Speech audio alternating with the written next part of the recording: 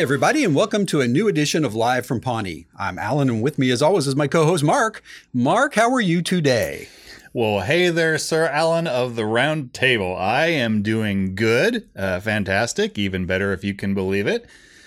I don't believe. Well, no, I want to believe it. Well, it's true. It's all here. All my goodness is in shining Technicolor. It was on the internet, so it must be true. You know, I speaking of nothing else, I had Alan. I want to tell you, I had some of my people in preparation. I had some of my people do some analysis for the podcast. Well, hold on. By your people, what do you mean exactly? My people. Well, I count Constantine and Harvey as my people. Well, maybe Constantine. What's that supposed to mean? Well, Harvey's my people because I hired the dude. All right, fine. Then I had one of my people and one of your people. Thank you. Do some analysis for our podcast on which we are on. And guess what they found out? I wouldn't even speculate. What did they find out, Mark? Well, I'm going to tell you here.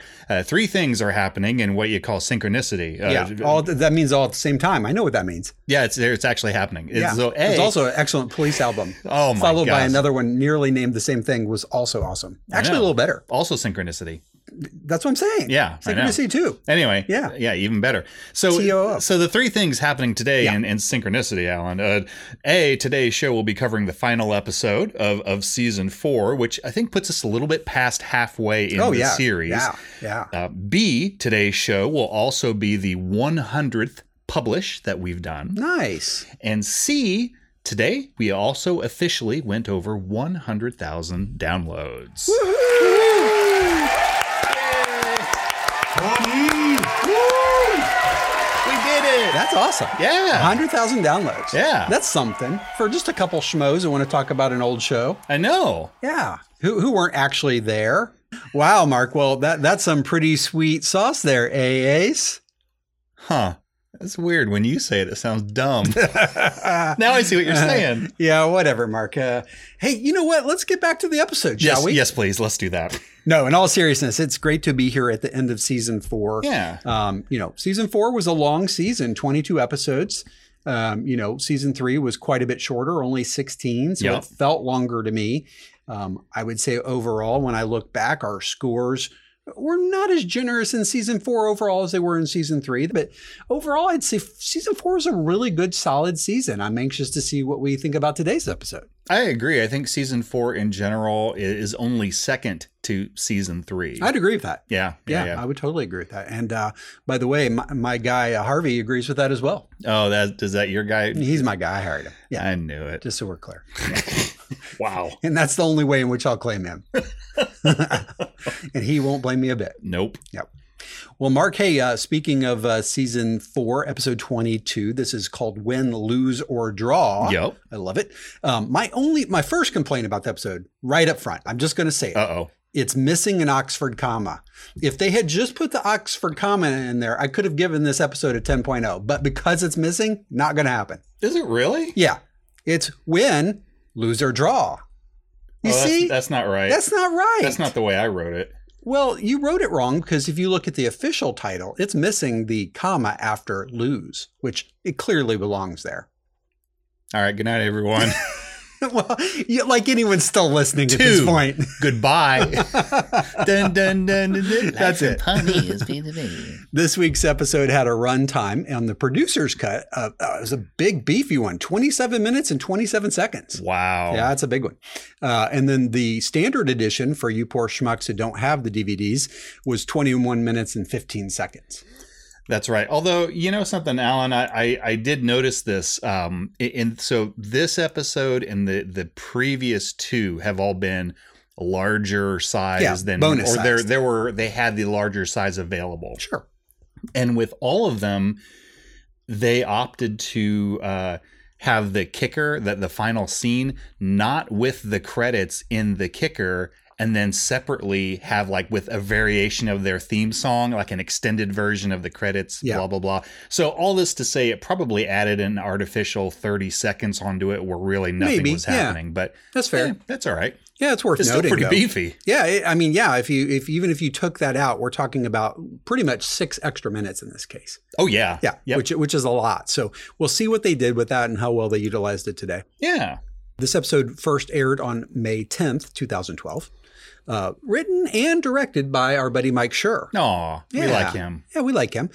So this is the fifth of 8 that Mike ultimately was the director of. And, I think this is the second episode of this season that he directed. I think the other one was Sweet 16, if I recall. Yeah. Yeah. And then this is the 9th of 18 overall episodes that he wrote, or at least got the primary writing credit for. Excellent. And that's not including the 2020 special, which would bring that up to 19 episodes. Right. Yeah. And I think that one pretty much was him. So, well, Mark, hey, why don't you get us into their synopsises and we'll get going on this thing. Well, you got it. Synopsises incoming, so cover your head and don't get stuck. All right.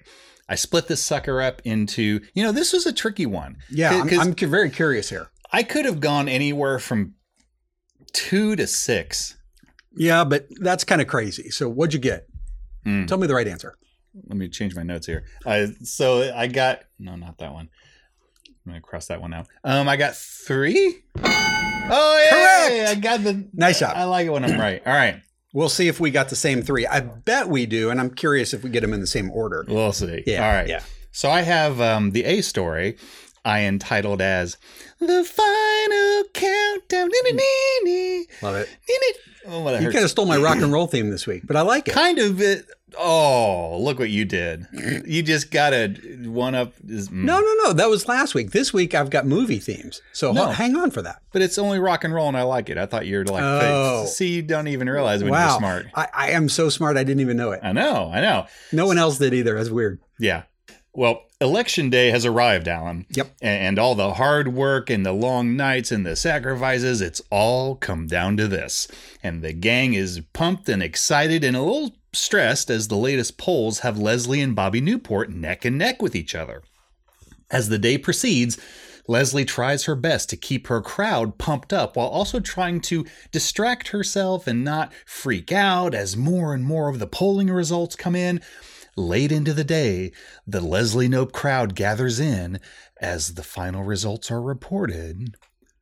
What will happen? How does Anne attempt to distract Leslie? Is Bobby Newport even interested in winning? What final voter machine shenanigans do the Newports try? Can our gal, Leslie Knope, pull off victory? Stay tuned to find out. ... Very nice job. Right. My A story, as I mentioned, last week was rock and roll songs, right? This week, movies. So this week, and I kind of, to make sure I also put them in context to be helpful.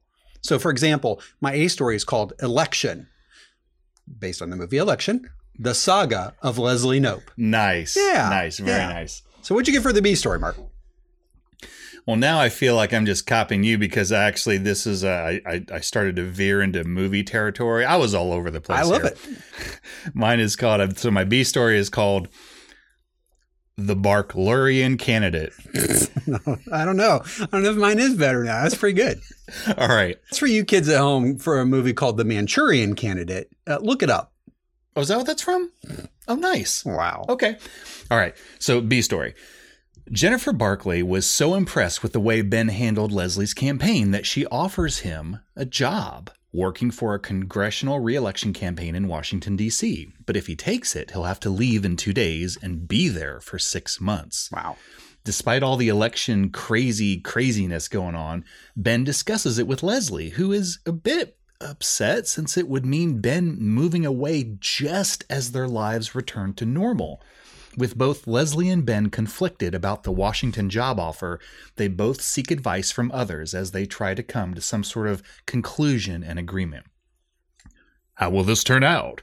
What advice does Anne give to Leslie? What advice does Ron give to Ben? Can Leslie and Ben come together to work through this? Will Ben accept the job offer? Stick around, podcast viewers. Only time will tell. ... Very nice. Yeah. Now, what was the title of your B story again? The Barklurian Candidate. I love it. Yeah. Mine's on a similar theme, ironically. Really? Yeah. My story is called Indecent Proposal. Nice. Yes. The Ben Wyatt Ultimatum. Oh, nice. Nice. Very nice. All right. Finally, C's story. What'd you get? All right. C story. My title is We Don't Need No Stinking Files. Pretty good. It's a little bit of a movie tie-in. Yeah, it is. Yeah, I like it. All right. As Election Day preparations go underway, Andy gets a call from a panicked April asking for his help. Apparently, April was tasked to do something with files, blah, blah, blah. It froze, blah, blah, blah. She got annoyed, blah, blah, blah. And she accidentally deletes all of the department's files on all the computers. It was a Windows update, Mark. Blah, blah, blah. A Windows update. Andy tries his, quote, best to help, which, is only worth so much, but fails to retrieve the files. Oh, weird. April is freaking out. What will happen? Who do they end up calling to help out? Do they recover the files? Does April get fired? Is there a silver lining to this cloud? Hang in there, true believers. All will be revealed, ... Very nice. Yeah. Mark, you're going to like my final title here because I know it references one of your favorite movies. Yay. Sneakers. Oh. April wishes she had her running shoes. Nice. Very, very nice. Apropos, right? Yeah. So nice job there on that synopsis. Very good. How about our AKAs, and then we'll get into the episode breakdown. All right. So AKAs, I know how the rules work now. Yeah. Finally, I got one AKA per story. That is correct. So from bing. So from my A story, it's from our boy Bobby Newport. Oh yeah. And he says to Leslie at one point, they're there kind of meeting, and the press is talking to him and stuff, and they're talking about voting, and he leans over to her and says, "Leslie, you can't vote for yourself. I don't think. I'm pretty sure that's illegal." Bobby. Sweet, stupid Bobby. I know. So my B story is my boy Ron, and we've heard this before, but I had to use it. Yeah. Clear alcohols are for rich women on diets. Very nice. Yeah, there we go. Yeah, all very right. Ron. And from the C story is Andy, who, as we know, is helping a panicking April, and he's trying to comfort her, Alan. And so he says, first of all, you did the right thing by hiding under the table. Very nice Like job. when emergencies happen, there's a protocol. That's a good first step. Hide under the table. Yeah. All right. Well, Mark, I'm going to do mine in the reverse order. Oh, yeah. Because that was also my C story. Really? Yes, AKA. So nice job. Yeah. I mean, there's no better advice ever given. No, I agree. Absolutely. If only Andy had been in my life earlier to tell me that. So true. Yeah. Well, real quick, my B story, since I'm going backwards, of course, this is from Jennifer Barkley. She says, look, your opponent is legendarily stupid, and I phoned it in pretty hard. I almost chose that one. Yeah, it's a good one. I mean, it's hard sometimes to pick the Bobby and Jennifer lines. They're just so good. Yeah, there's a lot of them. Well, and then my final AKA, ironically, the first one from the main election story. Yes. It's from Ben, and he says, all that's left is the waiting. Yep. Which, that's pretty good. It's a pretty good theme for this episode. Yeah. Yeah. So we'll get into that here in a minute. Agreed. Well, Mark, hey, why don't we get into the breakdown a little bit? I thought I'd just set it up real quick and then toss it over to you. Yeah, go for it. Well, Mark, it's election day, as we know, and the lead candidates are getting instructions from Commissioner Gordon. I mean, Election Commissioner Terrence. Yes. Yes. So tell us what that's all about. Boy, am I gonna. So yeah, Leslie, Ben, and Jennifer there, the dastardly Jennifer Barkley, who we hate to love and love to hate. Well, not really. We like her. They meet with Election Commissioner Terrence there, who's going over the basics. This is just the very basics if you're going to have And this is the cold open. I guess we didn't actually say that. This is the cold open. Yeah. It's 59 seconds. It's definitely plot relevant because, election. Yeah. And these are the basics. If you're going to have an election in Pawnee, you have to remember these three things. A. Yeah. He will certify the results after all precincts have reported. Done. B. A final tally within 1% triggers an automatic recount. Seems fair. C. An exact tie is awarded to the male candidate and the female candidate is put in jail. Seems right. Right. I can't see the problem with that. And it ends with Ben is kind of upset, and he brings the Commissioner Terrence's attention to apparently new voting machines that the Newports are trying to, like, little shenanigans. They're trying to install. They're just trying to be helpful. Trying to install them over town there. And what happens is it cheers for you if you vote for Bobby, and it gives you a candy bar voucher. Nice. Which seems like maybe a little bit unfair. It looked like the golden ticket from Willy Wonka. Willy Wonka, or the Charlie and the Chocolate Factory more. that's bad enough. But if you vote for Leslie, a baby cries and it asks if you're sure, which that doesn't seem fair. No, I know. Would you like to pick a better choice? Press the Sweetums logo to choose another candidate. Oh, my God. Although Jennifer didn't see the problem with it. No, I look, shouldn't we be rewarding voters for voting? And Leslie is not about to, besmirch anyone for getting a free candy bar. She's all for that. No, she gets that part of it for sure. Oh, yeah. Yeah. Well, Mark, over at JJ's Diner, the core campaign team is having a good luck breakfast. And even JJ's waffles aren't enough to help Leslie keep it together as she addresses her team one final time. Oh, holy cow. Well, one final time for the beginning of that day. Well, anyway. Fair enough. Yeah, that's a good way to look at it. It's election day, as we've covered, and Leslie and the gang are having the pre-celebration meal at JJ's Diner to start out right, because breakfast, any time of the day is good for breakfast food, doggone it. We've established this well.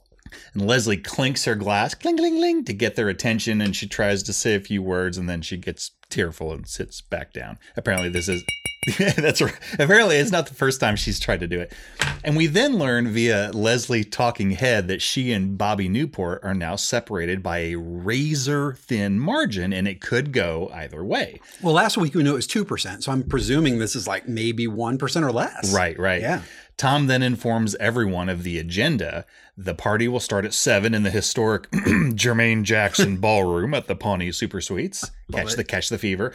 And by 10... the election results should be known, but more importantly, at least according to him, Ann is going to take him back that night on account of he had a weird dream. Yeah, it was approximately 2:30 a.m. He woke up with, it was one of those dreams that's so real, Mark. It felt like a premonition. Oh, sure. For Tom, in this case, it was him, Drake, and the T-Mobile girl were playing Baccarat on the private jet. And Ann walks up to him and says, "Tomorrow night, I'm taking you back." Yeah. That's something Blue Ivy Carter. Yeah, I don't know. I don't even know who that is. I don't know. I couldn't follow it. He's a nutbag. I love it. Well, Mark, we jump over to the aforementioned Jermaine Jackson Ballroom. Yep. Apparently because he stayed there one time. He visited. Yeah, he visited. I don't know if he stayed there. He may have poked his head in. Well, that's true. It was on the plaque, it isn't like say for sure. Right. We at least know he came on. They kind of play it loose with what makes the press there. Yes. Yeah. And of course, this ballroom's part of the larger Pawnee Super Suites, which we've visited before, right? Right. Well, here we get a look at the posh as hell Jermaine Jackson Ballroom and learn that it has an open bar of sorts. Yes, we do. We see my boy Ron Swanson. He's essentially planning out his drinking for the night. Yeah. I mean, nothing wrong with that, I suppose. No. And he's at the bar. And there's Dana, the bartender, is there. And he says, "Hey, Dana, the bartender there, why don't you pull out a bottle of single malt scotch and pour me 4 fingers and throw away the cap and let's get this started." And she says, "We only have blended whiskey." Why are only children allowed at this event? Is that for kids? Does they have grape juice too? God. So he's momentarily irked by this, but he then pulls out his own bottle, his own personal bottle of Lagavulin 16, gives Dana the bottle and tells her, "This is for me only." Well, Mark, too, I love it. It's not like he pulled it out of a trench coat. He brought it in this well-padded, thick briefcase where it has one of those, laser cut holes in the middle. That's the exact shape of the bottle. Yeah, you got to cut the holes. He's prepared. Yeah. Oh, man. Yeah. I mean, you wonder how many times he's done that. At least once that I know of. So Ron's relaxing now with his precious Lagavulin, and he's basically sitting there and wondering, like, oh, can this get any better? Like, I'm relaxed, I got my Lagavulin. And then almost as a serendipity moment, a waitress comes by and says, "Can I interest you in some bacon wrapped shrimp?" And he gives an enormous mug to the camera. Like he turns whole bodily and takes the whole tray from her. He's like, "Thank you, ma'am. I'll take it from here." I know. She's kind of like, okay. All right. So he's befuddled a bartender and a waitress so far. Yep. Yeah. Well, meanwhile, while all that is happening, Mouse Rat has been warming up, and Tom checks on the guys to make sure that they're ready to help celebrate Leslie's presumptive victory tonight. Yeah, Tom asks Andy if they're ready, and Andy tells him about the apparently 2 versions of Catch Your Dream he made, depending on whether Leslie wins or loses. He plays a little bit sings a little bit of both of them to Tom, and based on what he said, we all really hope that Leslie wins now, not just because we hope she wins, but we don't want to hear the other version. Well, the one is the one we know, right? Catch your dreams, shackle to your heart. Yeah. But the other one turns dark and you screw your dreams and shackle it up its own butt. Yeah, up its own butt. Yeah, because on account of if she loses, then the dream can go get itself. Yeah, that thing. Yeah, exactly. So then Andy gets a phone call from April. Uh-oh. And she's really freaked out about something. She's at the Parks and Rec office. So Andy tells his bandmates April needs him, and then he takes off. But Mark, he did give them final instructions, which I think is worth noting. If he dies before they get back, you know, Rivers is the new him. Yeah. Chang is the new Rivers, and Burley's out of the band because he's the only one that likes Burley. Yeah. Okay. Later, dudes. And then he takes off, and Burley kind of looks stunned. Yeah. And he looks over at Chang, and Chang looks at him like, "Oh, the gig's up." I loved it. Well, Mark, at the polling site, Bobby and Leslie encourage voters to get out and vote, no matter who they vote for. And Jennifer Barkley has an interesting and unexpected proposition for Ben. That is correct, Sir Alan. So Leslie and Bobby are standing together. They're at one of the voting locations there in Pawnee, and they're surrounded by reporters who are asking them questions. Actually, you know what? Let's have Constantine play this clip. I like it. How do you feel, Bobby? So good. You have no idea. I'm super psyched this is over. It's been hard. The reason why Bobby and I are appearing together is to send the message that everyone should get out and vote, no matter who they're voting for. That's right. Another awesome point by Leslie. That's why I'm voting for you. What's so funny? They're laughing at your joke. What joke? I am voting for you. You're not voting for yourself? Leslie, you can't vote for yourself, I don't think. Pretty sure that's illegal. Anything else? Bobby, if you won, what would be your first thing? Hey, you did an unbelievable job on this campaign, Ben. My partners back in Washington think so too. Well, Leslie gets the credit, not me. Look, your opponent is legendarily stupid, and I phoned it in pretty hard, but you have a knack for this. I'm running Congressman Murray's re-election bid, Ohio 19. I need someone to coordinate out of D.C. You want to do it? Yeah, that sounds great, but the Pacers called and they're asking me to be their starting point guard. You're being serious, Ben. What? What, you trust me with the congressional campaign? Is this a trick? No, this is a job offer. Give me your answer soon. I need you in Washington in 2 days.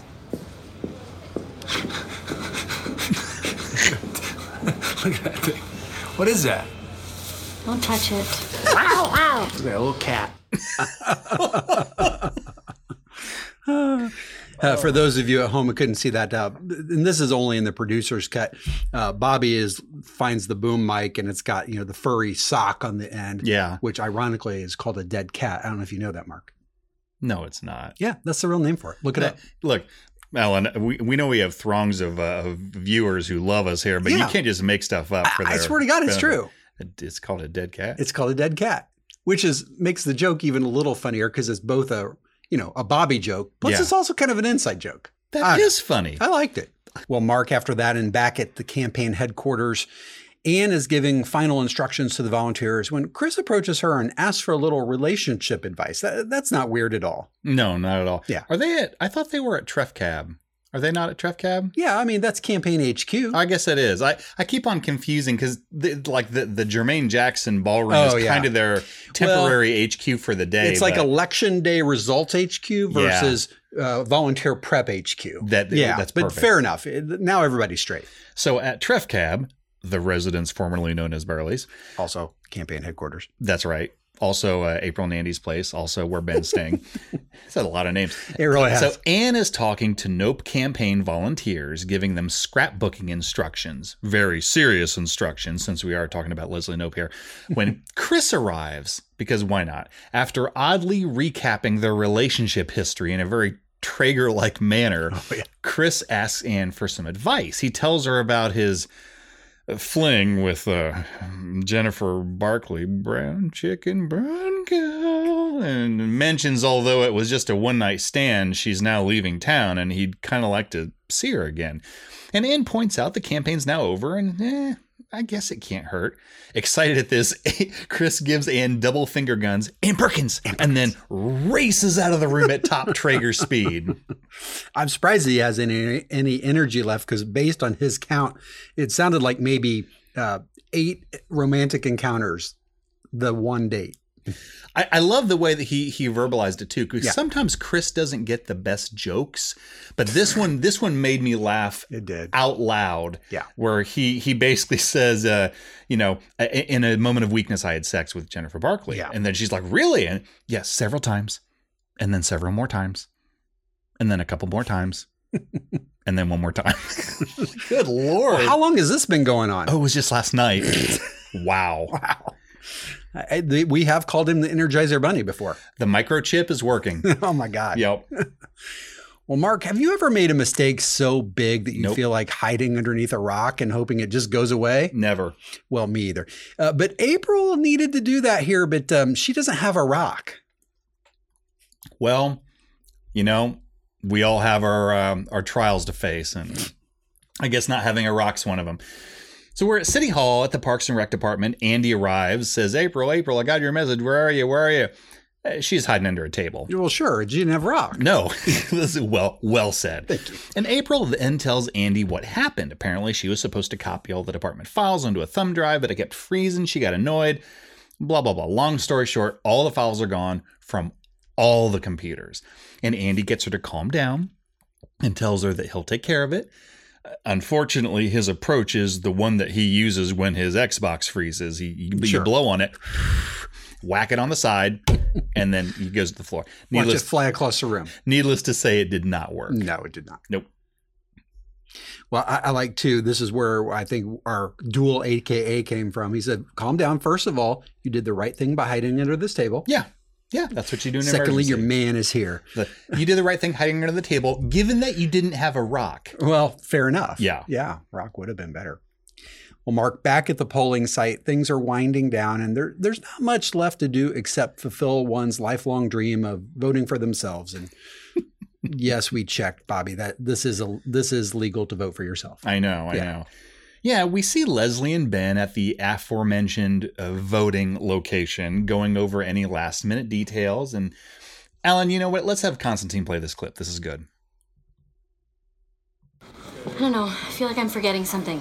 What about my speeches? Finished both of them last night. One if you win, one if you lose. What if I tie? You need to write a tie speech for me. Something about the poetic nature of democracy and how I'm going to fight this thing from my prison cell. Leslie, relax. We're done. All that's left is the waiting, okay? What were you talking to Jen about? Oh, nothing. Oops. No, I just, nothing. She's... Nothing. It's nothing. Hey, what's a good place to buy jeans? You have plenty of jeans. What were you talking about? Jen offered me a job working on a congressional campaign. Oh my God, that's amazing. In Washington. What? Are you happy or angry? I don't know. What did you say? Did you say yes? I haven't had a chance to think about it. I mean, it sounds amazing. But, 6 months in Washington, D.C., away from you. But, we should talk about it. Yeah, we'll just talk about it. We'll mull it over. We'll look at it from every side, et cetera, et cetera. I'm going to go vote. Just fulfill a lifelong dream of mine and achieve one of my all-time happiest moments real quick. And then we will talk about it. Cool.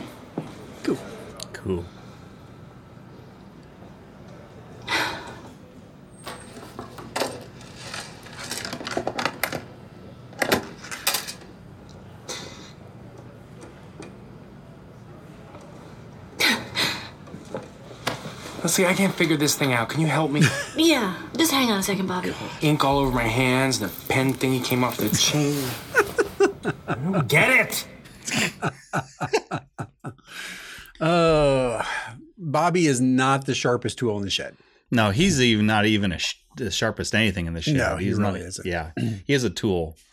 Although there's a little bit of a visual component. Leslie was really choked up. It was actually a very sweet scene because she's, she takes a deep breath. She opens the voting ballot. She sees her name on there along with Bobby Newport and the rest. And she votes for herself. And she kind of takes in the moment and she's like happily tearing up. And then Bobby's like, I don't get it. I can't do this. The other thing that struck me about that, when Ben's telling her about the job offer. Oh, yeah. And he says, in Washington, she shoves his shoulder. Oh, what? No. Yeah. That's Elaine Bennis from Seinfeld exactly all over the right. place. Yeah. Get Seinfeld. out. Yes. Well, I love too that he's so bad at lying. Like if you were just slightly better, nothing. Nothing. I just need to. Where's a good place to buy some jeans? And then forcefully, you have plenty of jeans. But does he have enough jorts, Mark? No one ever has enough. Never enough. Nope. Well, back at the ballroom, everyone is awaiting the results when the early reports start to come in, and Leslie gets a little bit of discouraging news. That's right. We're now back at the Jermaine Jackson ballroom, and the Nope campaign watches Purd on TV as he announces the polls have just closed and 1% of precincts are reporting, constituting exactly 9 votes. 9 votes, yeah. 6 of which went to Brandy Max. Go figure. Knowing Leslie would be stressed out, and tells her that she planned an activity for them, something to distract Leslie during all of this. Brilliant. Mm-hmm. Can't wait to see what it is. I know. Well, meanwhile, over at the bar, Jerry has apparently outdone himself, Mark, and somehow at the same time, totally pulled a Jerry. Yeah, they often go hand in hand. Yeah, they do. Well, so still in the Jermaine Jackson ballroom, or a side ventricle of it or something. I don't know. I feel like the ballroom's like this big grand area where there's probably the big stage. Yeah. Kind of over on the side, there's like the bar area. Right. Is that what the way you kind of map this out? Kind of. Yeah, me too. Yeah. So yeah, we see Ron is standing at his station, at the bar next to bartender Dana. Yeah, with the barbecue wrapped shrimp remains and a little bit of Lagavulin. Oh, yeah, exactly. And we see him we see him down the last of a glass of Lagavulin. Dana, the bartender, would you please give me another, please and thank you. Jerry excitedly walks up to Ron and says, oh man, Ron, I handed out all 1,000 leaflets, personal best. That's just so great. He's happy. He's really cheerful. He's cheery. And he's announcing, so now I'm going to go vote for Leslie.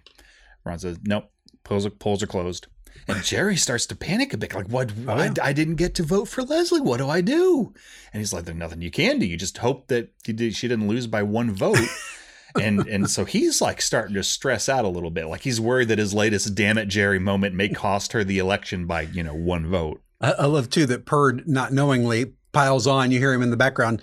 9% of precincts reporting it's a razor thin and getting razor thinner. Oh, boy. Well, down the street at the Newport campaign headquarters, Chris arrives and starts off simply by thanking Jennifer for their date the previous day. That's a good way to put it. Yeah. Yeah. So we see Jennifer Barkley there. Anything else would just be gross.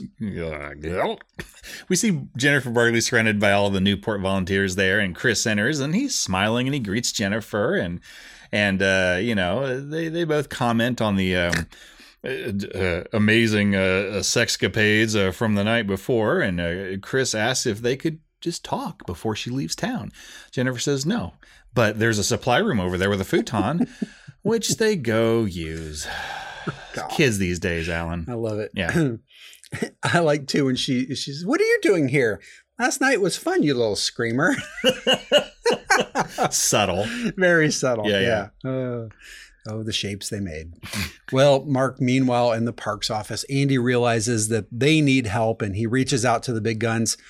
And he also has some ideas about new careers and altered identities, just in case things don't go well here. Well, sure. Yeah, the scene starts at City Hall, the Parks Department. We see Andy on the phone with someone while April is still freaking out, sitting at the central table holding her head. Let's have Constantine play this clip. I like it. Please hurry. I told her it's a matter of life and death. Honey, Donna's been here forever. She's gonna know what to do. What if she doesn't? I could get fired. Or even worse, Leslie might give me a lecture on responsibility again. I can't do it. I'll tell you what, honey. Here's the deal. You get fired, I'll quit, we'll leave together. I'm serious. Move to a new city. Change our names. Burn our fingertips off with acid. Swap faces. What? If we have to.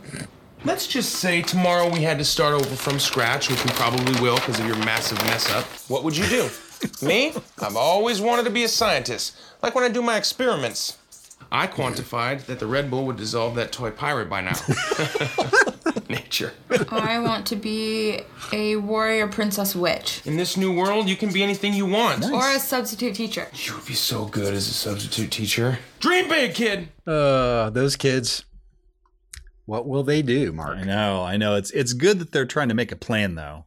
Yeah. I mean, if you can't be a substitute Teacher, you could be a warrior princess witch. Well, yeah. At least one day a year. On Halloween, right? That's right. Yeah. Well, Mark, hey, last week we saw Chris employing multiple ideas to stay busy, to keep his mind off things, as you recall. That's right. Well, this week we learned that Leslie and Ann are going to take a slightly different approach here at this little local gym. Ann had a really good idea here. I love that. They are in a boxing ring, and Ann is holding up pads while Leslie punches him. And this seems like a good idea. It seems to be a decent distraction for Leslie. During a rest, which takes about 20 seconds because she's tired. It's hard work. Ann asks her, what are you going to do about Ben? And, the job offer. And Leslie tells her she would hate it if he went to Washington, especially now that they're about to get their lives back together. And in true bestie fashion, Ann urges Leslie to tell Ben how she feels, and they'll work it out together. They then get a phone notification that 20% of precincts are now reporting. And Leslie decides to continue distracting herself and goes back to boxing. I think that's a smart idea. Yup. I mean, Bobby's up at this point, but it ain't over till it's over. Ain't over till it's over. Yeah, I agreed. Hey, Mark, did you notice the name of this gym on the back wall there? No, I didn't. The Fortune Gym. I missed that. Yeah. Nice. I thought that was interesting. Like, I didn't know if that's just a name they made up or if it's maybe just kind of thinking, if it's a bit of an omen, maybe. Yeah. So anyway. That's interesting. Yeah. I missed that. We're thinking about. Well, over at the ballroom bar, Ben seeks some advice from Ron. And thanks to a half a bottle of Lagavulin, he actually gets some. The camera once again returns to Ron's haven at the bar with bartender Dana serving Ron Lagavulin as nature, insists upon. Yeah. I don't think he's moved more than maybe 2 feet this entire evening. No, the bacon wrapped shrimp, then back to the bar. Everything's coming to him. We then see Ben coming to him. There you go. Like Lagavulin and the bacon wrapped shrimp. He approaches the bar and he lets it. Constantine, look, I know that you're getting tired, but just bear with me, okay? There's a shiny nickel in this for you. If you're, wow, he's grumpy. Yeah, because remember, you're on Mark's team, whatever that means. Yeah, you're one of my people. Dude, that's a finger we don't use in public. Can you please just play the clip, okay? Wow. Yeah, good job there, Team Mark. Gin and tonic, please. Belay that order, Dana. Lagavulin neat. Clear alcohols are for rich women on diets. Hey, can I ask you about something? Never mind. Sorry. Forgot you don't like talking to other people about anything. What's on your mind, son? It's a special night, and I've had half a bottle of whiskey. All right. Well, Jen Barkley offered me a job in Washington. A great job. It'd be exciting. I'd meet new people, live in D.C., but I think Leslie wants me to stay. What would you do? Well, I've never been one for meeting new people, or doing new things, or eating new types of food, or traveling outside of southern Indiana. I've had the same haircut since 1978, and I've driven the same car since 1991. I've used the same wooden comb for 3 decades. I have one bowl. I still get my milk delivered by horse. You do? But you and Leslie like to hold hands and jump off of cliffs together into the great unknown. You two have a good relationship. I don't personally know what that's like, but I'm given to understand it means you're going to land on your feet. So you really want things to just stay exactly the same? I like some changes. Like when I change a tree into a canoe, or a wife into an ex-wife. But if Leslie wins, you get my old job, assistant city manager, right? Seems that way. Then good luck to the both of us. Uh-oh. Hey! I'm pretty sure that maybe Ben does need some clear alcohol. Oh my God. Scotch is not his drink, apparently. When I first saw him do that, that scared the bejesus out of me, and I laughed for like 30 seconds straight. It's kind of just falling out of his mouth at that point. Hey! Mark, several lines in there, not the entire scene, but several lines in there were in the producer's cut and not in the regular cut. Yes. And in particular, I like the line where he says he likes some changes, like when he can change a tree into a canoe, or and wife into an ex-wife. Yeah, I like that quite a bit. Those are great references. Yeah. Well, Mark, as everyone continues to wait for the election results, we learn that Ron is not the only one who's had a decent amount of alcohol, and we get a little insight into Anne's decision-making process when it comes to Tom. That's right. Well, Leslie and Anne are now back from boxing, I think, and they're back in the Jermaine Jackson ballroom, and Team Nope watches Purd's latest report on TV as we now have 74% of precincts reporting, and Leslie Nope is now winning. Yeah. By 192 votes. It flip-flopped. And everyone cheers, especially Jerry, who continues to be a little nervous that his failure to vote is somehow going to cost Leslie the election. We then see Anne sitting with Tom at a table discussing their relationship. So in a nutshell, Anne tells Tom that although she likes him, A, he's ridiculous. Yeah. B, there's a limit to how seriously she can take the relationship, which, duh. And C, it's just not a good idea right now. Well, it's worth noting, too, that this is drunk Anne, not just straight. It's not sober Anne at this point. You know what? Honestly, I couldn't tell. She's on her way. Let me put it that way. She's not at her destination. She hasn't reached it yet. Yeah. She's going to in a few minutes, okay, which is I'll funny. buy that. Yeah, but I feel like she's probably, in my mind here, saying things already that she wouldn't in a normal conversation. And Tom seems to be hanging on to an amazing ability to suspend disbelief. Like, I don't get it. It's like there's two Annes. There's the one in my dream who just wants to get back together with me, and then there's the one in real life who also wants to get back together with me, but just refuses to admit it. Wow. Tom is an optimist, Mark. Well, I think he's all wet because he's living in denial. Oh. Did it. Very Thank nice. you. Good Very night. Nice. Try the veal. Well, Mark, in these next few scenes, Chris and Jennifer Barkley talk about their future. Leslie has a request for Ben, and we learn who won the fight for the coveted city council seat. Oh, boy. Here we go. Yeah. So first of the three at Team Newport. Yeah. These are kind of like three short scenes back to back to back. Right. Yeah. Back to back to back to back. Yes? Yes. Okay. I lost track. Yeah, because one's back. I don't know. Anyway, so at Team Newport. Made a square. It could have been. We see Jennifer and Chris come out of the supply closet. Chris asks Jennifer if there's any way that we could keep this going on a casual basis. Brown chicken, brown girl. Even though she'll be in Washington, D.C. And she says, I'll think that over. We then go, second scene, to a back room somewhere at Team Nope headquarters there, where Leslie is sitting with Ben alone on a couch. And after talking with Anne, Leslie decides to just be straightforward and honest with Ben and tells him, I don't want you to go. Washington is an amazing opportunity, but man, all this craziness is about to be over and I just want a normal relationship with you. And Ben smiles at Leslie and tells her, you know what? That's fine. I won't go. He was on the fence anyway. He was on the fence anyway about it. He wasn't sure he wanted to work with Jen because Leslie is obviously relieved. But just then, Anne comes in and urges Leslie and Ben to follow her, which takes us to the third scene. We then go to the main room. Team Nope is watching the latest Purd update on TV, and he says it's been too close to call all night, but they are ready to now make a call in the race for city council. Bobby Newport has won. Boo! Leslie starts cackling to herself, even though everyone else is like really disappointed. It seems like maybe she's starting to unravel a little bit. What do you think? Just a little. Yeah. Why are you laughing? Because my dream is dead. Beep. My sentiment exactly. Yeah.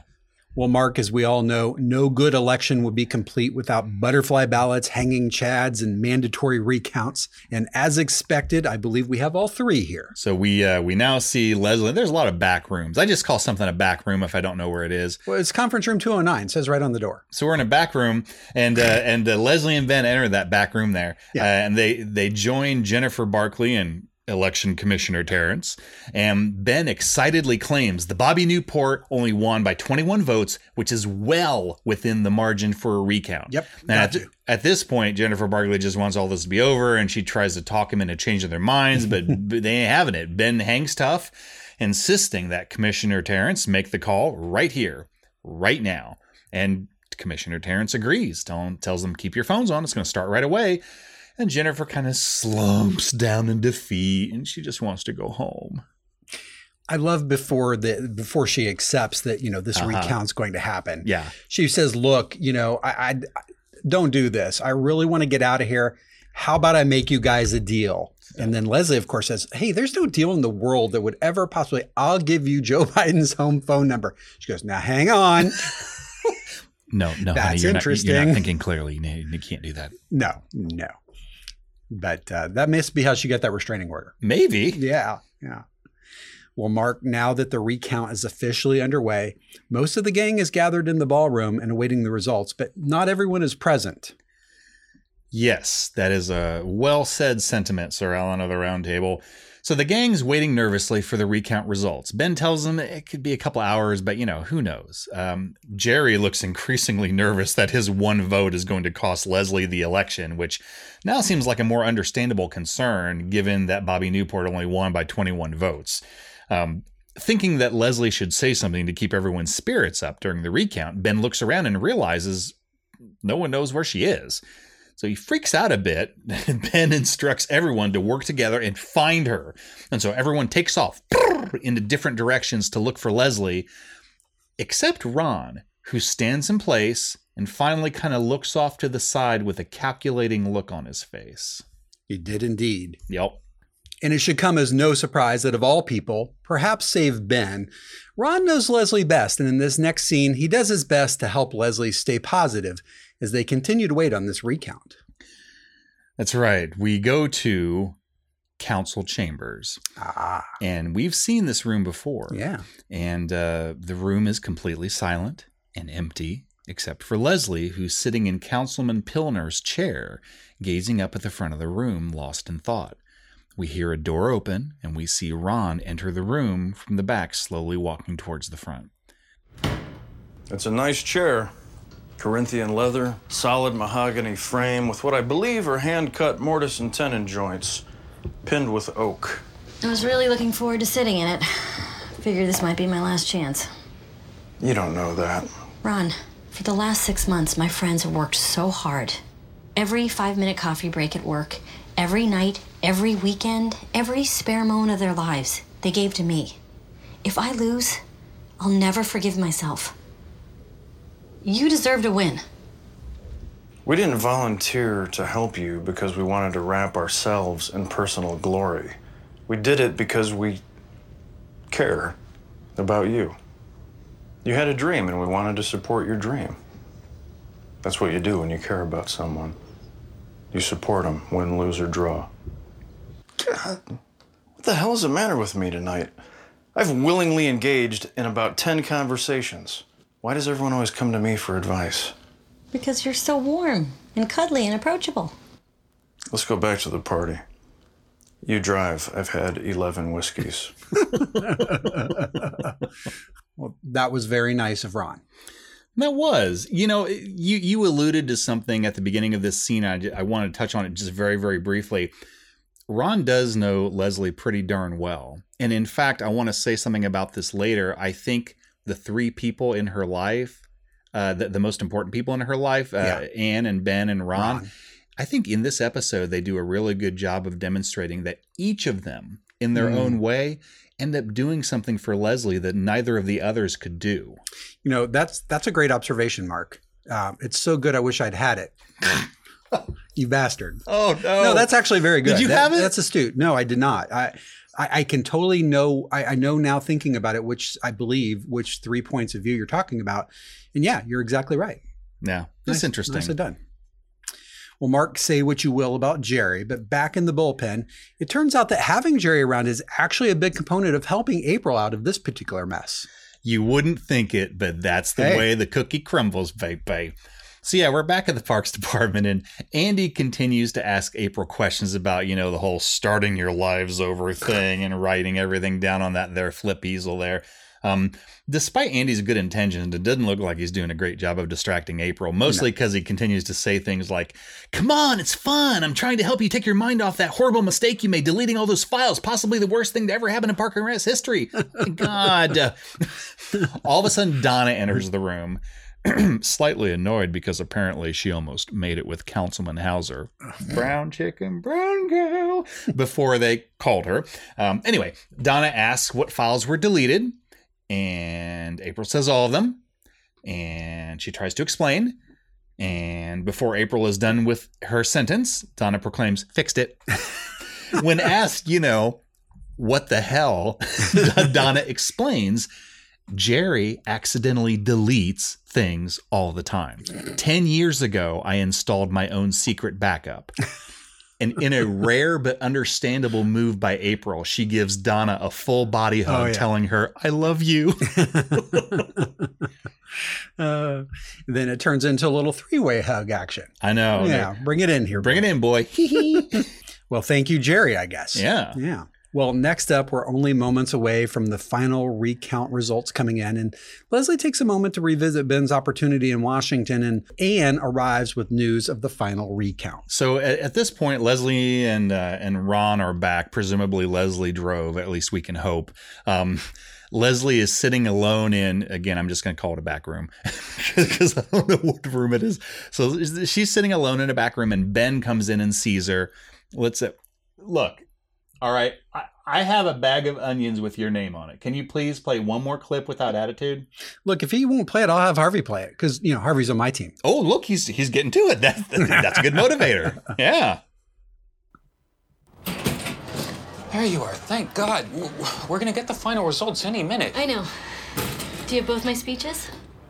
Yes, you seem calmer than I expected you'd be. I got you something. Let me open it for you. Oh. You have to go to Washington. I told you I'm turning it down. I was being selfish. You put your whole life on hold for me. The very least I can do is try to return the favor. Are you sure about this? We can make it work. I'll go visit you, then you come visit me, then I go visit you again, and then we make out in the Lincoln bedroom, and the Jefferson Memorial, and the Supreme Court Gallery. We'll do it all over Washington. Thank you. Where did you get a Washington Monument figurine at midnight on a Tuesday? From my office. I have like 50 of them. Right. The recount's over. Uh-oh. They just called the race. Oh, God. It's still 21 votes. But you won. You won, Leslie. You won by 21 votes. It's confirmed. It's over. You won. That was really sneaky, Anne. No, I couldn't resist. That was a good scene. I like that. I like that a lot. I think I teared up the first time I watched it, and maybe a couple other times too. So, just saying.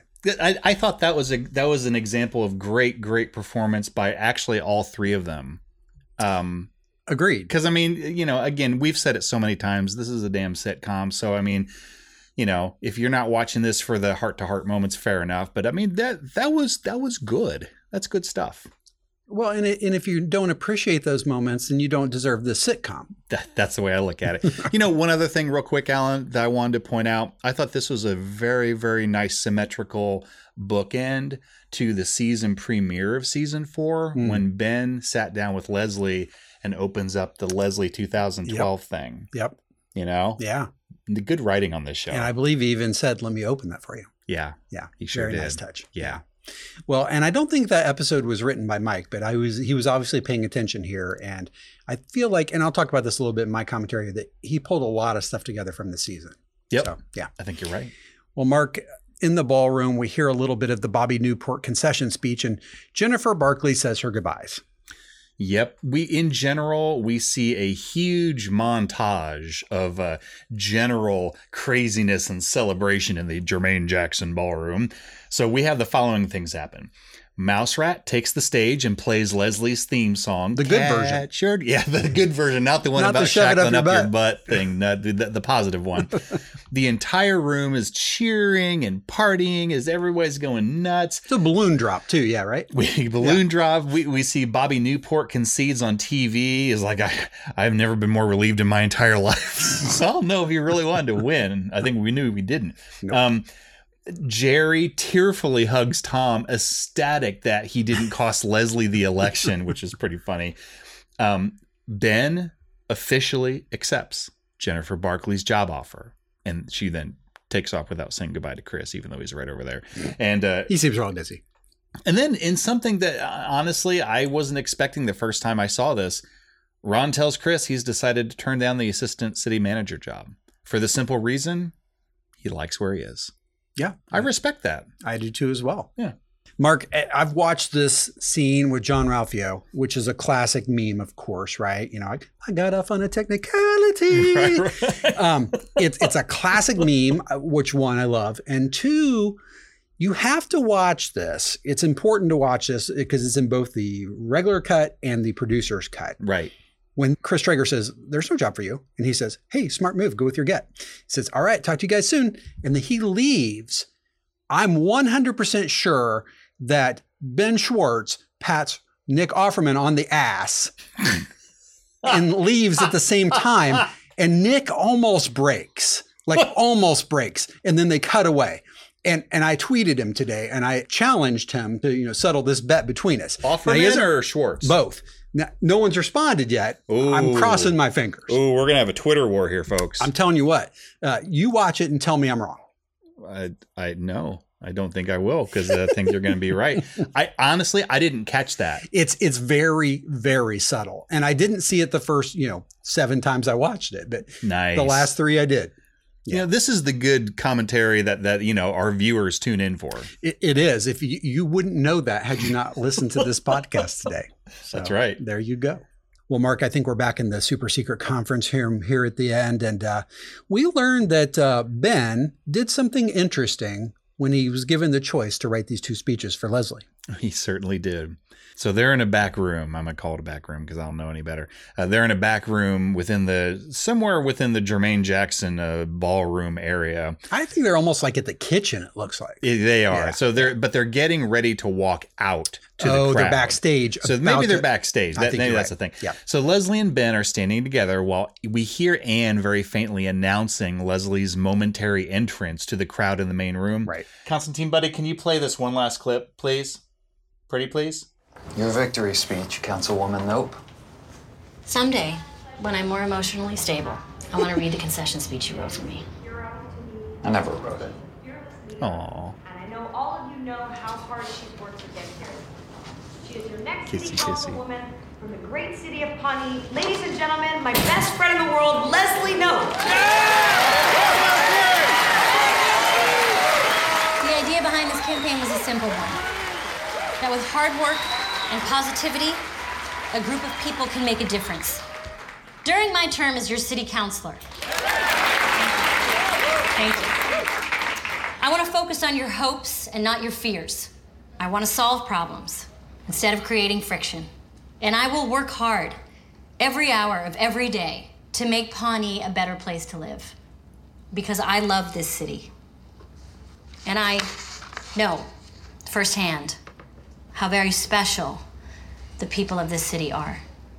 I owe this victory, all of it, to my friends and my supporters. No one achieves anything alone. So let's embark on a new journey together. Let's break out a map. Not the old, out-of-date one that shows where we've been, but a crisp, new one that shows where we might go. Let's embark on a new journey together and see where it takes us. A couple good things there in that scene that may not have come through the audio. One is that, Ben wrote a pretty good acceptance speech for her, and she's reading from it. Yeah. The words are very crisp and clear and precise. And then she gets to it. We see a camera shot of the speech where it says, I love this city. Because I love the city. Yeah. And it ends. Yeah. And then she wings it and she does even better. Yeah. The off script part is not only, I mean, it's as good as Ben's, maybe a little better. I think it is. Because it's truly from her heart. You know? Yes. And right. It's what she's feeling at that moment. And if you're not moved by that, then you suck. Then you're some sort of robot. Yeah, you robot. And then the other thing I wanted to mention is right there at the very end where she's telling everyone, you know, let's break out a map, not the old one, but a crisp new one that shows where we might go. Let's embark on a journey together. It shows her in City Hall, I think, at a wall that has all the pictures back to, I think, 1971 of all the city councilmen and councilwomen. And you see her sliding in her picture on the very end. And it's just this wall full of old white men and then her in color and smiling. I love it. Yeah. I got a note on that for our tropes first and fun facts later, Mark. Oh, nice. Yeah. Well, Mark, here we are in the kicker and the gang is gathered around in the ballroom and it becomes pretty clear that everyone has had consumed a fair amount of alcohol this evening. I agree. I think maybe this is the reason why I didn't absorb the fact that Anne was a little drunky earlier, because here she's way drunky. She's hit home base. Just tell me this party was amazing. Oh my God, yeah. So it's now much later at the Jermaine Jackson Ballroom. I mean, I'm guessing well after midnight, probably 2 a.m. Like, except for a janitor sweeping up, the only ones left are Leslie and the gang. Yeah. And we see three things clearly play out in this final scene, the kicker. Number one, a clearly drunk Anne approaches Tom and tells him, paraphrasing, "This party amazing, you're ridiculous, but I like you, let's do it, let's date." Tom is clearly pleased at this. Me, not so much. Yeah. Two, sitting with Andy, April makes the realization that almost everything that he listed earlier on the flip easel as a dream job of his was some sort of a police officer sort of job, FBI agent, that sort of thing, and asks Andy, "What would you think of Officer Dwyer, Pawnee PD?" And this elicits a huge mug to the camera by Andy, who clearly never made that connection before. 3, Leslie insists they all go to JJ's, naturally, for Victory Waffles. Speaking of bookends, the day started there. That's right. Stay up all night, talk about their lives and feelings, you know, the usual. Everybody cheers at this. And then in a perfect ending to this episode, Ron, apropos of nothing, blurts out, "Jerry forgot to vote." Damn it, Jerry. And Jerry just looks around helplessly. Fade to black. I love it. A good punching bag Jerry is good anytime in the episode, but on the end, it's even better somehow. That's right. Yeah, that's I right. Like it. Well, nice job on the episode breakdown, Mark. I think we got a little bit to talk about here post-commercial. We'll do that real quick. We'll come back. We'll wrap this thing up and we'll give some scores and send everybody home. Let's do it, man. All right. We'll be right back, everybody. Greetings, everyone. This is Mark of Live from Pawnee. During the city council campaign, at one point Ben wanted to go negative with attack ads, but Leslie was completely against it. This got us wondering, what anti-Bobby Newport attack ads never saw the light of day? To address that, we here at LFP Worldwide Headquarters sent our best people, meaning Constantine and Harvey, undercover to Nope Campaign Central in search of any lost audio clips. Surprise, surprise, they hit the jackpot. Without further ado, here are a series of negative attack ads which did not make the air. Enjoy. One, awesome, take one, A-Mark. Bobby Newport says he made the Kessel Run in less than 12 parsecs, but we all know that's impossible. Okay, that's too nerdy. Reel it back. 2 casualties, take one, A-Mark. When Bobby Newport plays the game of life, he's always the banker so he can steal money. What does that even mean? You're really reaching on that. Try again. 3 limousine, take one, A-Mark. Bobby Newport writes bad Yelp reviews just for fun. Nope, we're not doing that. 9 Alaska, take one, AB Mark. Bobby Newport spoiled the end of the Harry Potter series for everyone in Eagleton. Negatory, that's gonna make people like him. Try again. 10 accused, take one, A-Mark. When Bobby Newport opens a bag of M&Ms, he eats all the red ones first so no one else can have any. Okay, no, that's just dumb. 18, take 1, Mark. Bobby Newport is so anti-technology he uses a Windows phone. Where are you getting this stuff? Do better. Come on. 25, conscience, take 1, Mark. Bobby Newport is so emotionless he didn't even cry when he watched the movie Rudy. Nope, no go. You are really starting to annoy me now. 25, basement, take 1, Mark. Bobby Newport insists that chili made with Impossible Burger tastes just as good as the real thing. Okay, I'm gonna stop you right there. I don't care what Ron Swanson says. Impossible Burger is delicious. Move on. Bobby Newport eats doggy treats that were meant for his Persian Greyhound Raclette and doesn't feel guilty about it. That's it. Screw it. I'm done. Goodbye. Wow, what a bunch of wacky almost ads, huh? I'm sure glad none of those ever made it on the air. We now return you to your regularly scheduled program.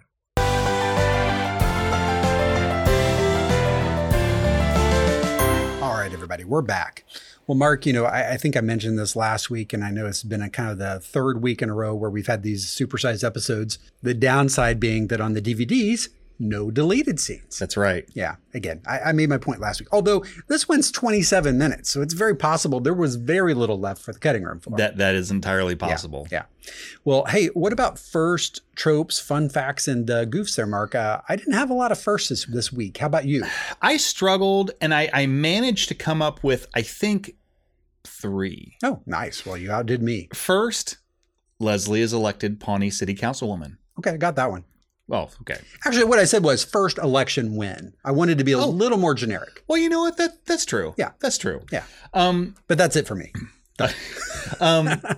We also get, I said we get the first hints regarding Andy about being a cop. Oh, that's interesting. Yeah, that's true. And I also said, and I kind of alluded to this before, and I thought so much about this that I tried to shoehorn it into a first. What I said is, the first time that we see explicit cases where the 3 most important people in Leslie's life, Ben, Ann, and Ron, each demonstrate how well they know Leslie and how much they care for her. Ben never wrote the concession speech, fought tooth and nail for Leslie all day. Ann arranges the perfect midday distraction for Leslie, gives her good advice. Ron knows where to find Leslie even when Ben and Ann don't, tells Leslie just what she needs to hear. Yeah. Dead on. What a good circle of friends. Yeah. What a good circle of friends, and what good writing to really make this feel like a complete episode. Yep. In my mind, at least. I agree. Yeah. How about tropes and goofs, Mark? Do you get any of those? Tropes, I had a few. Ben mugs to the camera because he did that repeatedly during the whole thing. Yes. I said food-driven Ron because of the bacon-wrapped shrimp. Sure, why and not? I also realized when I say food-driven Ron, it could be drink-driven Ron. Alcohol's a sort of food, I guess. It is of a nature, sure. I said optimistic Chris. Just because it's interesting. 2 episodes ago, it was optimistic Chris. Last episode, it was pessimistic Chris. That's right. So it's like he always seems to go to extremes. Yeah. Well, his adventures with Jen have helped him look at the brighter side of things. I said last week, JBLB, Jennifer Barkley versus Leslie and Ben, although her antagonist role is kind of coming to an end. Well, at this point, like they came in and said, hey, Jen, we got these election results. You want to hear them? She's like, nah. She's done. Yeah. I think the last hurrah was where she's like, I don't see a problem with these voting machines. And that was about it. That was it. Yeah. I have PBJ. Oh, yeah. Alan, I was so mad that I missed it last week. I was PBJ, damn it. You just wrote it down just in advance. Jerry almost had his ultimate damn it Jerry moment in costing Leslie the election. Not really. It wasn't going to be by 1 vote. 20 votes. I mean, it's kind of close. Yeah. I had sweet, stupid Andy. Yeah. Like when he tries to retrieve the files the same way he fixes his Xbox when it freezes. Yeah, that's true. And I had sweet, stupid Bobby Newport. Like a lot. Like especially when what is that? Rear like a cat. That's so funny. I had no idea that was called a dead cat. It's called a dead cat. That's all I got for tropes. How about you? I like it. Did you say fun with names? No, I didn't. Yeah, if you look at the ballot, Mark, we've got and these are not the other city council roles. They're blurry and they're down. They're also on the ballot in some other positions. We can't quite see. There's Fondue, spelled PHON space DU. Martin Lockheed, which I feel like is a reference. Tina Nabisco. And then I saw this one in the credits, and I don't remember which character this was, or why. This is the character's name, but I can't place it. But regardless, Eugene Pilgrimaldi. Are you making this up? No, it's like 94 letters, and I just jumped right out of it. I didn't catch that. I loved it. Huh.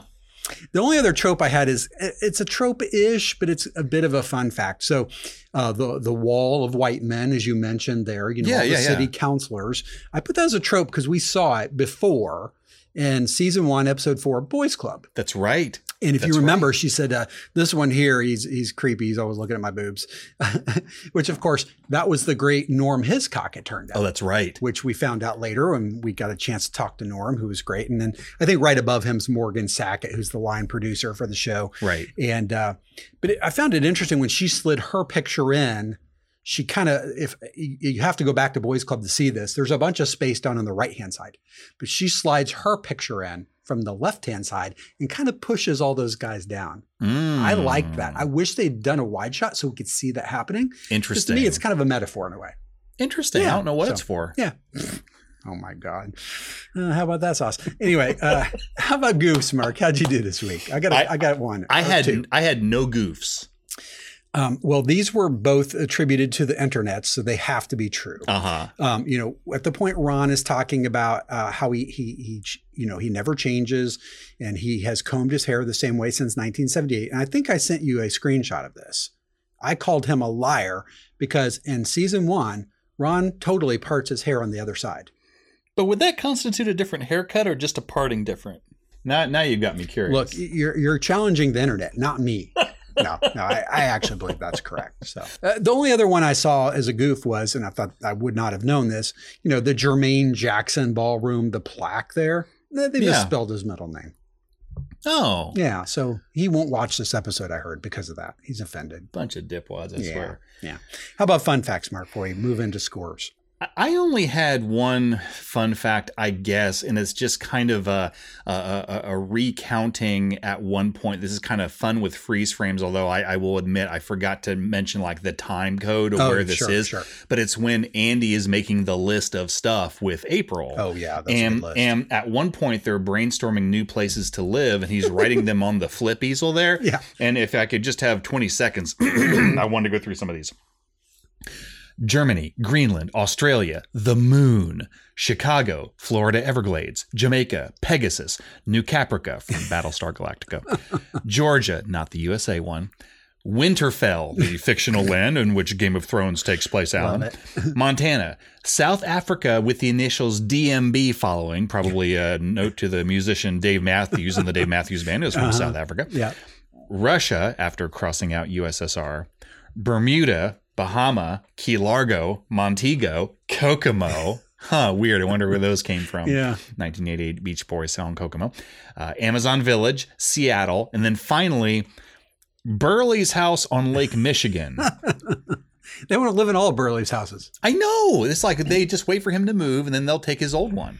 Love it. The other residence formerly known as Burley's. That's right. Trafcab. Well, good job on that one, Mark. The only other fun fact I had was that, and I mentioned this before, Leslie's ballot, if you look at it, is the infamous butterfly ballot. Oh, yeah. Yeah, that was the, it might have cost somebody an election by a national presidency by 537 votes in Palm County, Florida in year 2000. But, whatever. I never made the connection. Yeah. So that's weird. But if you remember Hanging Chads, it was that ballot. Oh, yeah. That ballot style. So, yeah. Interesting. Yeah. I think they probably had to resist temptation here to not put that into this somehow. Yeah, I think very you're right. subtle. Yep. Yeah. Well, hey, Mark, let's get into our score. Let's get into our score. All right, Alan. Well, I'm just going to launch right into it. My MVP for this final episode of season 4 is Amy Poehler as Leslie Knope. This episode had a lot of good performances, I thought, including, I know I've mentioned Rashida Jones as Ann Perkins, Adam Scott as Ben Wyatt, Nick Offerman as Ron Swanson. They all had some really great scenes, and I could see picking any of them. But I just think that Amy Poehler's Leslie Knope was the one that really had the spotlight here, as well she should. Her facial expressions, the way she freaked out, the way she brought it all the way back around, seeing her tear up as she voted for herself, accomplishing a lifelong dream, her reaction to the recount news from Anne, the final acceptance speech she gave.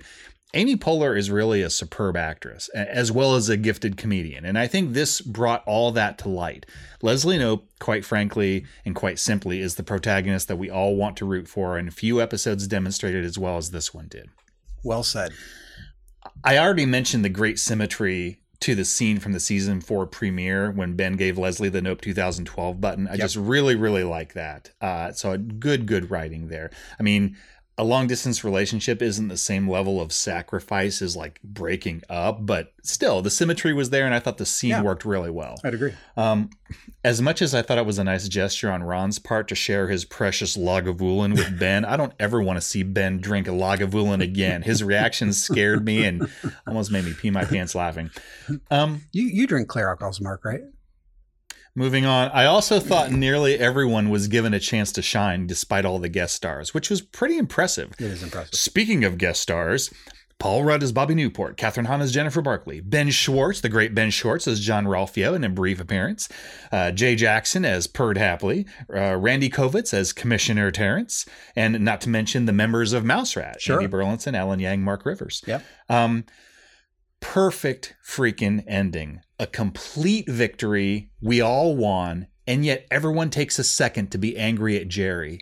Masterful. Hard to get any better. Small nitpicks. Okay. It feels like... I bet I've got one in common with you. It feels like they tried to do a lot with this episode. I'm assuming you're saying that based on your review, which is based on the 27-minute producer's cut.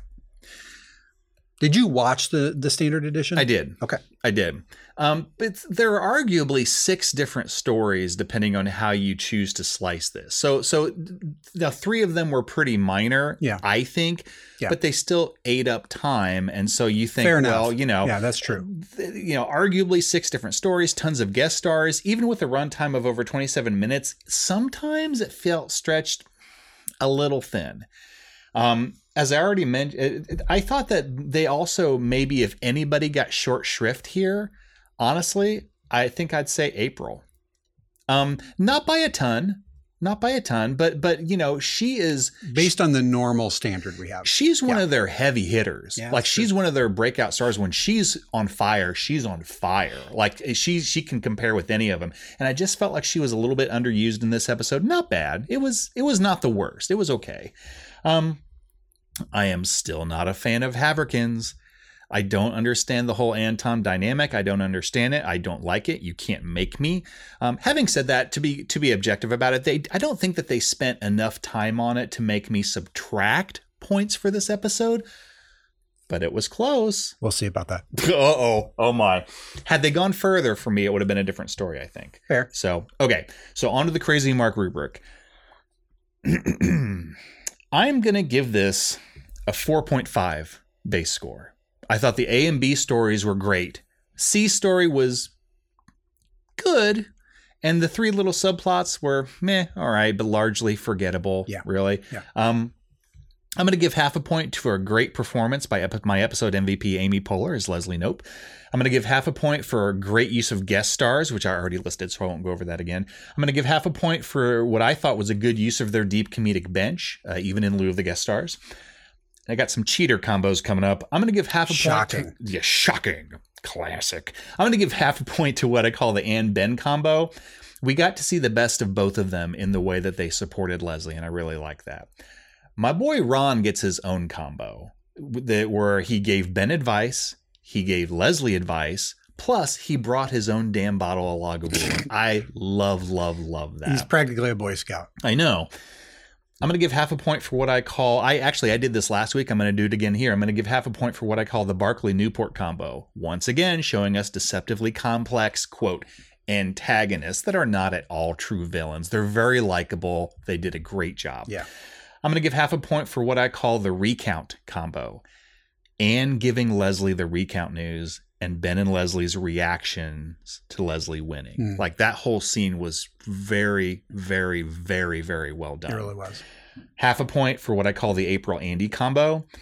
I didn't think it was the greatest storyline, the C story, but there were enough funny parts and lists in that one. I'll give it a half point. Yeah. We like lists. I do like lists. I'm also going to like scrape up off the floor all the minor subplots, like the 3 that just like, meh. I'm going to like scrape them all together, and like out of all that mishmash, I'll go, okay, you know what? There's about a half point there worth of because there were some funny parts in it. It just wasn't able to persist. Did you just give half a point to miscellaneous, Mark? Yes. Okay. Yes, exactly. And I'm going to give one more half point for Leslie's final acceptance speech, epitomizing why this show is so much more than just a vehicle for laughs. So you add all those suckers up and you come up with 9.5 little Sebastians. Now, Ellen, like the debate from a couple of episodes back, I actually had to approach this initially by asking myself, is this a 10? And unlike the debate, I felt like there were enough nitpicks or slow parts or whatever that I knew it wasn't going to get a 10. But I felt like this had too many good parts for me to go below a 9.5. So then I asked myself if I was going to give a different score for the producer's cut compared to the normal version. And I can't do it. I'm tempted to bump it up, but I don't think I can without risking my parking space. So I can't do it. So for me, win, lose, or draw, final episode of season 4, 9.5 little Sebastians. So there you go. What you got, buddy? Well, nice job, Mark. I'll start off by first saying my MVP. I gave it to Amy Poehler as well. Nice. By herself. No co-MVPs this week. Okay. Although I was very, very tempted to look at the triangle, right? And, while I wouldn't have given it to Ron necessarily, the 3 of them supporting her all in their different ways, as you've pointed out so brilliantly, is really masterful. But Amy's performance is Amy's performance. And right. It's hard. It's definitely, I'd say it's her best performance in the series so far.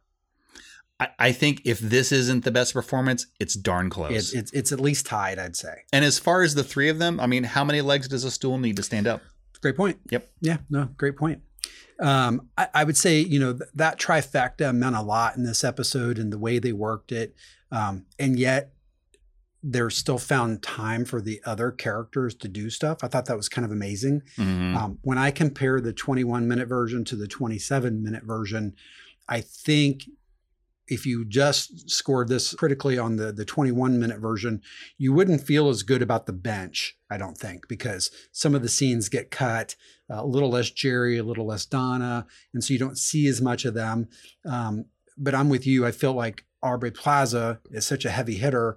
Or she can be. She can be. Yeah. That by putting her in this C storyline and not making her part of the campaign storyline, and they still could have done that even if they had just brought her to the campaign setting by the end of the episode. Right. Kind of like the Scooby Gang meets up at the end kind of thing. Right. And let her celebrate with Leslie, who she looks up to so much. I felt like that was a missed opportunity here. I agree with that. And I think it is sacrificed for the sake of other things that weren't as good. Yep.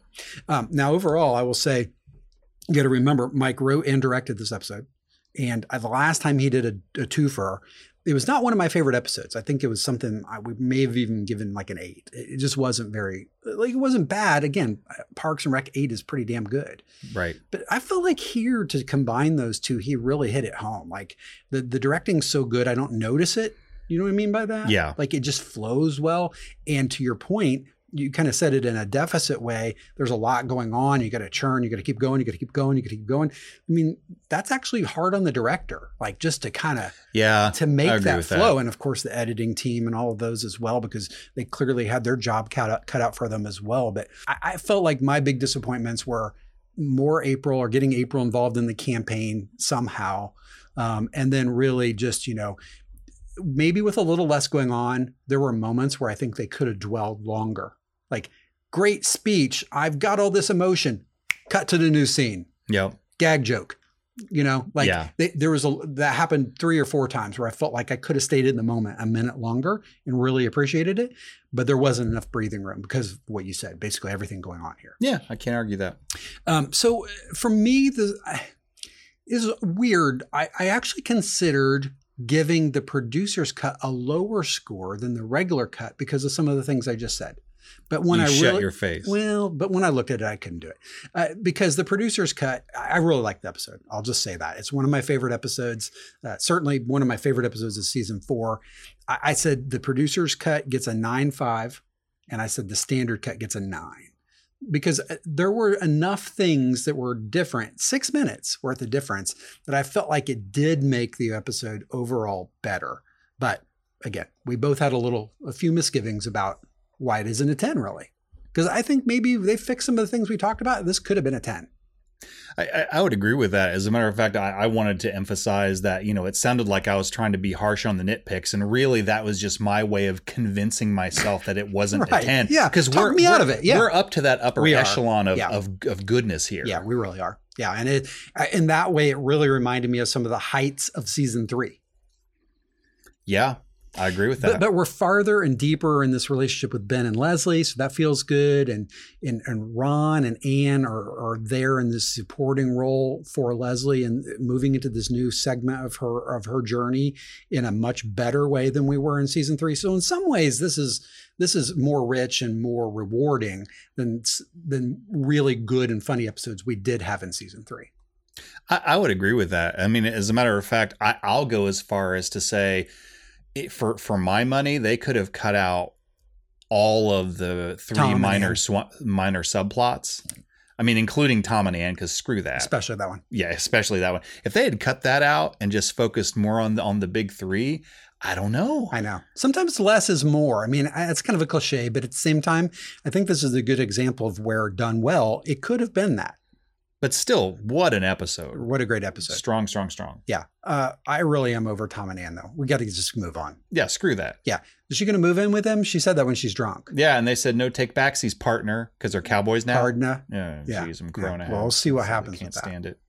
Well, Mark, that's it. That's season 4. Oh, my gosh. Our next episode is season 5, episode 1. Miss Nope Goes to Washington. Oh my gosh! Speaking of movie play on movie titles, I know. Yeah, I can't wait. I cannot wait either. So thanks everybody for listening. Thanks for supporting us. Thanks for helping us get to 100,000 downloads. That's right. We're very proud of that. And we're not a big name, guys who are on the show type podcast. So for us to hit that number, so I'm going to pat us on the back, Mark. Me too. If I could reach back that far, I would. These short nubby arms. It's like a Tyrannosaurus Rex here. Yeah. What are you going to do? Dumb. Well, thanks everybody for listening, and we look forward to talking to you next time. All right. Bye, everyone. Bye, everyone. Live from Pawnee is a copyrighted production of the creators. Copyright 2020. All rights reserved. Original music was created and performed by Aaron Emerson of Emerson Studios. Clips are used under fair use doctrine for the purpose of commentary and parody. Please see our website at livefrompawnee.com for more details or to contact us. Get it!